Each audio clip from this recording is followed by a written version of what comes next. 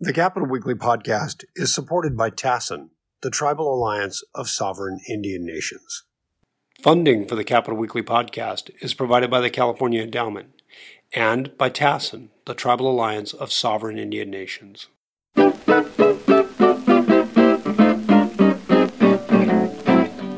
Greetings and welcome to the Capital Weekly podcast. I'm John Howard and I'm joined by Tim Foster. Hello. And by Caitlin Vega, our special guest, who is the legal director of the United Food and Commercial Workers Western States Council. And we're going to chat today about issues involving politics and unions and labor and the ballot. Welcome, Caitlin. Thank you very much for joining us.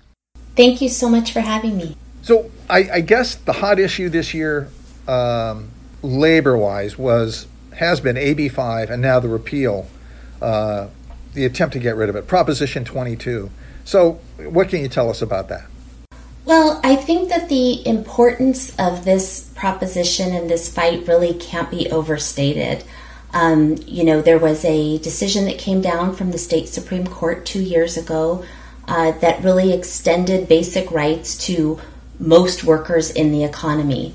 And that was the decision in the Dynamics case that was codified in AB 5.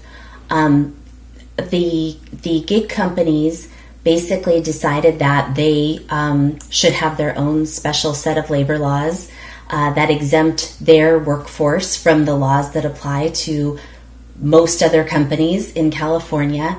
And they are betting that $180 million will buy them a new set of laws. I think that that's problematic for the future of labor law, but also I think it really threatens the democratic process in the way that these decisions are made.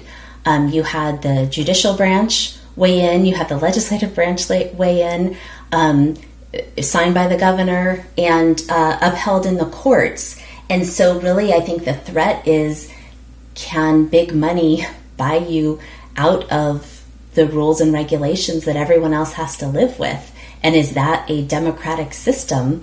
And how can workers ever compete if that's the way that we're going to draft labor protections? Have there been attempts over the years to try to organize Uber and Lyft workers, for example, and others, of course, are involved in this repeal effort? But are they organizable from the union standpoint, or is that the whole point, that they can't get in there and talk to them? There are legal restrictions? So I think both things are true. There have been incredible organizing efforts by the drivers themselves. There's an old saying, the best organizer is a bad boss. And so, the conditions that drivers have lived under for the past few years, where they've seen their pay dramatically cut, deactivations without any due process, those have created an environment where drivers have been really at the forefront of fighting for greater legal protections and also for the right to be in a union and have that collective power with their employer. So there have been very inspiring organizing efforts all around the state, lots of different groups of workers with different unions, on their own, without unions, lots of great efforts. On the flip side, independent contractors don't have the right to join unions. And that's how the misclassification of those workers, calling them contractors when they don't really have any of the freedoms or economic realities of being their own business, has kind of given them the worst of both worlds. They don't have any true independence and control. They can't change their rates. They can't decide the way that they will operate like a true independent business, and yet they don't have the legal protections that employees have, including the right to organize, which really makes it very hard to figure out how to improve your working conditions. Right, and if they try to organize, that's price fixing. Exactly. It's an antitrust violation. I mean, that's the crazy world that, misclassification has been around a long time, long before the app companies. And we saw this, in particular in the trucking industry, where, many, many attempts by port truck drivers and other kinds of truck drivers who were misclassified were met with accusations of, antitrust violations, when really you're taking a group of low-wage immigrant workers seeking to improve their lives They are nothing like, big companies conspiring to price fix. But, that's the state of the law. And that's why fighting misclassification is so important. Do you think Caitlin, I mean, you've been doing union organizing since you were a teenager, amazingly enough, and your dad was a member of the laborers union. Yes. And you've been in Sacramento or covering issues like this, advocating for labor issues for 15 years, I think. That's a lot of time. So you're into labor, so I'm wondering if what happens here with Prop 22 will serve as a template for other labor-related issues. For example, organizing other kinds of employees or making it harder or easier to do that. Is this a one-off, or does this have impact on other labor issues that you folks care about? I think it has incredibly broad implications. I mean, I would start with, the premise of Prop 22 is that if you hire a worker through an online app, they somehow deserve a different set of rights and lesser rights than a worker hired in any other manner.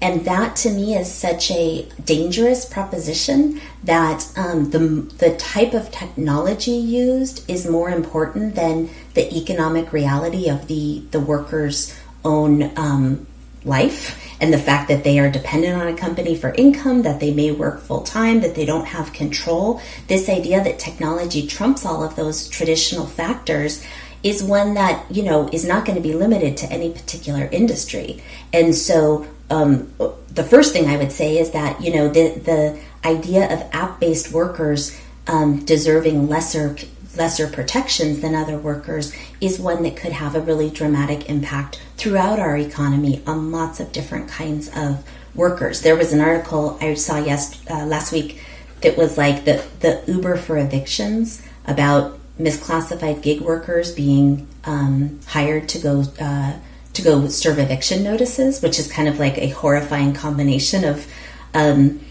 so many of the implications of inequality that we see right now. But really, there is a quote unquote Uber for everything. And so if it stands that the use of an app gets you out of labor laws, why would any employer not move to an app-based model and get a cheaper workforce? So that's the first thing. The second thing is, I do think that the organizing of gig workers is an inspiration to workers across the board. I think that you take a group that is actually faces the greatest obstacles in trying to organize, because they do not even have the legal right to organize until they're able to challenge their misclassification. And yet they are organizing, and they are doing, they helped to pass AB 5. They're doing incredible work against the proposition. They're doing, caravans all around the state and town halls and phone banking other drivers. And all of that, I think, is an inspiration to workers in many other sectors where they, have struggled to get a voice at work and to have power on the job. And so I do think that this fight, it can have broad implications in either direction, some very scary ones around the future of work, but also some very inspiring lessons that, every worker deserves rights. Every worker deserves the chance to be part of a union and have a say in the conditions of their life. Since, most of us spend most of our time at the job, every worker deserves the right to help determine what those working conditions will be. And if these drivers can do it, any worker can, I think, is kind of the inspirational takeaway from this struggle. Aside from Prop 22, there are a couple others that you folks have taken a real interest in. One of them is changing Proposition 13 of 1978. Yes. The tax, the Howard Jarvis, Paul Gann initiative. That's Prop 16, and this would change the way residential property is taxed vis-a-vis commercial property. It basically is a split roll, among other things, but it's a split roll pretty much. The other issue is repealing Proposition 209. That was the Ward Connerly's initiative of some years back regarding use of race and ethnicity in admissions at colleges and universities and contracts, public contracting. Can you chat a little bit about those two? Absolutely. So I will, as I like to do, I will go back a few decades and say that we have seen a trend, definitely the decline of unionization as we've seen, shifts in the economy, whether it's relying on misclassified workers, subcontracting, so that workers are in work for a bunch of different contract agencies and aren't able to organize together to improve their conditions, deregulation, many of these trends that have resulted in the decline of union density. And as union density has declined, we have seen an incredible surge of income inequality. The very few possessing incredible resources and paying a much lesser share, in terms of revenue. Their tax burden has gone down as they have accumulated wealth. At the same time, workers have, seen, in many industries, there were many industries that were, like trucking, a good middle-class job at a certain point, where now we have, conditions that have been likened to involuntary servitude at the ports, where their workers are more indebted to their employer than they make out of the job. And so all of these, indicators of really broad inequality, I think, have brought us here. And so this election is kind of, to me, this ballot is so much about what kind of a state and a country and an economy we want to have and be. And are we content with this level of income inequality and suffering and poverty and homelessness that we see all around us these days? And so I would say, Prop 15 is such a fundamentally fair approach to trying to make sure that big business pays its fair share, so that we have the resources for everything that we need as a state. And most essentially for our schools and for our local communities, for the essential services, to address the fire dangers, to address the COVID pandemic. And so, I think that's why we are so supportive of Prop 15. And then Prop 16 is really about trying to challenge the systemic racism that I think the era of Prop 209 and Prop 226, which, I fought against as a youth. It's I think we saw some really beautiful kind of full circle on the issue of immigrant rights. We've really seen the resurgence of, all of these young people who came up during the Pete Wilson years, and now are in positions of power and are able to advocate for immigrant rights. And that's exactly where California should be right now. And I think we're doing the same on 209. We're really saying, okay, the state tried this policy of so-called race neutrality, but obviously we are in a state and a nation of incredible inequality, and we have to be active to remedy that. Although it's not directly related, I really see the way that the COVID pandemic has played out as, such a vivid illustration of how much race and class matter, and the fact that, the illnesses and deaths and workplace exposures have been so much more severe in the Latino and Black communities, and the quality of health care that they receive has not been as good, that the underlying health conditions are worse because they don't have access to good health care. And then, of course, so many are not just essential workers, but low-wage workers who work at places that, don't prioritize worker health and safety. And I think that has been such a vivid, illustration of what we face. It's absolutely time for us as a state to try to do more to take on structural racism. And to interject for our listeners, we actually did an entire discussion at our recent online conference webinar, I guess you would call it, about the COVID-19 pandemic, and we did an entire panel discussion about health equity and about those exact issues. So if anyone listening to this podcast right now is interested in that issue, I urge you to go back a few episodes and look for our podcast that's on health equity exactly. We broadcast that episode, or broadcast that entire panel discussion as an episode of the podcast, and thought the speakers were very informative. So. Mm-hmm. This is called a shameless plug, but we like to do shameless plugs at Capital Weekly, so that's fine. No, the shameless plug is Capital Weekly is a 501c3 nonprofit, and if you like what you're hearing, I'm getting my Capital Public Radio voice on. So, but yes, you can donate too. So, and going back, one of the things, something you said a little earlier, you mentioned that there has been a long decline in union membership that has gone back decades, but correct me if I'm wrong, I've read that in the very recent past, like in the last couple of years, that has started to turn around, and we're actually seeing increases in unionization, and that the declines are actually starting to turn around. Is that true? And can you talk about why that might be happening? Or Absolutely. Yeah, I think that particularly here in California, we have seen a bit of a turnaround there. And, I want to be clear, as you've mentioned, I have worked as an organizer and been in the labor movement for, a long time, about a little over 20 years now. It is not for lack of workers wanting to be in a union.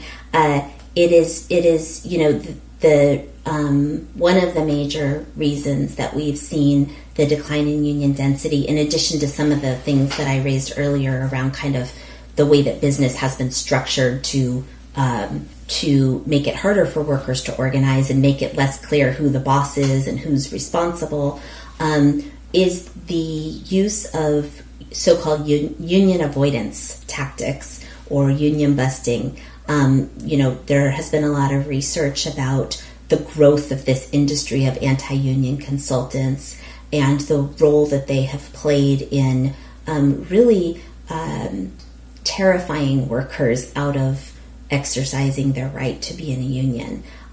So we saw this trend, increase, and there has been research about how prevalent it is in union organizing campaigns.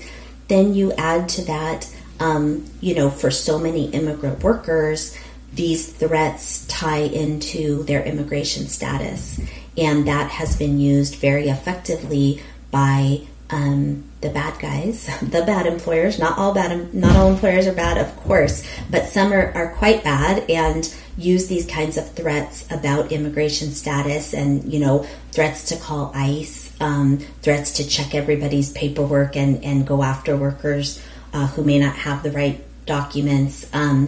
They have used these very effectively against workers in some of the most oppressive conditions, who most need a union and have fought for one, but have been, subject to these kinds of threats if they are seen as associating with the union or supporting a union. So I think that's an important piece. Are we seeing a reverse of that? Yes, sorry, that's the context. The reversal, absolutely. I think, again, kind of in keeping with some of these other fights that we talked about around 15 and 16, I think that, there is clearly a sense, you look at the numbers in the presidential primary here in California, the incredibly broad support for Bernie Sanders, who ran very clearly on a message of, inequality. I think that is something that has resonated with so many workers, this sense of the fundamental unfairness of this economy, where workers have to juggle multiple jobs to get by, and yet, companies, setting aside COVID, companies have been seeing, maximum profits, record profits at the same time that workers are suffering so much. And so we have certainly seen a resurgence. We've had some very inspiring campaigns here in California. Childcare workers, a huge number of childcare workers won the right to join a union last year, and that was a great infusion into our movement. I think the fight for 15 fast food campaign, while it hasn't yet created a huge group of union members, has been, key in winning minimum wage increases and local minimum wage increases. There has been an uptick as workers, I think, really see the fundamental unfairness in this economy. Caitlin, is the uptick both private employers and private employees and public employees, or is the uptick in unionization more public than private? I know the private sector has always been a hard nut to crack. I think that's exactly right. I think in the private sector, that is where we see the most aggressive of the anti-union tactics. So I would say some of the gains have been more in the public sector than in the private sector. There have been a lot of really inspiring organizing campaigns, but oftentimes there is so much retaliation, workers getting fired, workers getting punished for supporting the union, that they're not ultimately able to win a union election. And part of that goes to, how hard, even assuming an employer isn't breaking the laws do create an environment that makes it very hard for workers to win union recognition, so that even where they win an election, an employer can refuse recognition, or oftentimes workers have a majority of support and demonstrate that support, but the law doesn't require that the employer recognize the union just because they demonstrate majority support. Actually, the public sector, they do recognize the union based on a showing of majority support. In the private sector, they require workers to go through an election process that can be long and drawn out and allow for quite vicious anti-union campaigns to impact the workers. Caitlin, just one last question. We talked a little bit earlier about the original Proposition 13 and the efforts this year, Proposition 15, to change it. As long as I've been in Sacramento, people have talked about wanting to change Proposition 13. They've been unable to do it, and it was called sort of the third rail in California, much like Social Security has been described that way nationally. You touch it and you die. Do you think this is the year that I do. Proposition 13 gets changed? Yeah, I really do. I really do think that there's been kind of a change in consciousness. I think that, this sense that the resources are not being shared in a way that benefits the majority of Californians, that we see too much concentration of wealth, and that we want to be able to afford, again, to raise the COVID crisis, which I think has exposed so many of the underlying problems that we've been living with for a long time, to not have the money to ensure that schools are equipped with the right ventilation, to make sure that, they're safe for kids to return to not have the money to ensure that we have access to healthcare for all Californians that's affordable, and no one has to worry about the cost of a COVID test coming back. Like, we need to be able to meet people's basic needs to have a safe and healthy society, and all we see is the rich getting richer and things not really working for the rest of us. And so I feel like after all these years, this really is a different debate. And I think that the polls demonstrate that the public wants the wealthy to pay their fair share, so that we can have safe and healthy communities for everybody. Great. Caitlin Vega, thank you very, very much for joining us today. That was a great discussion. Tim Foster, thank you very much. Thanks, John. And this is John Howard saying thank you for joining us. Thanks so much for having me. And we'll see you next time around.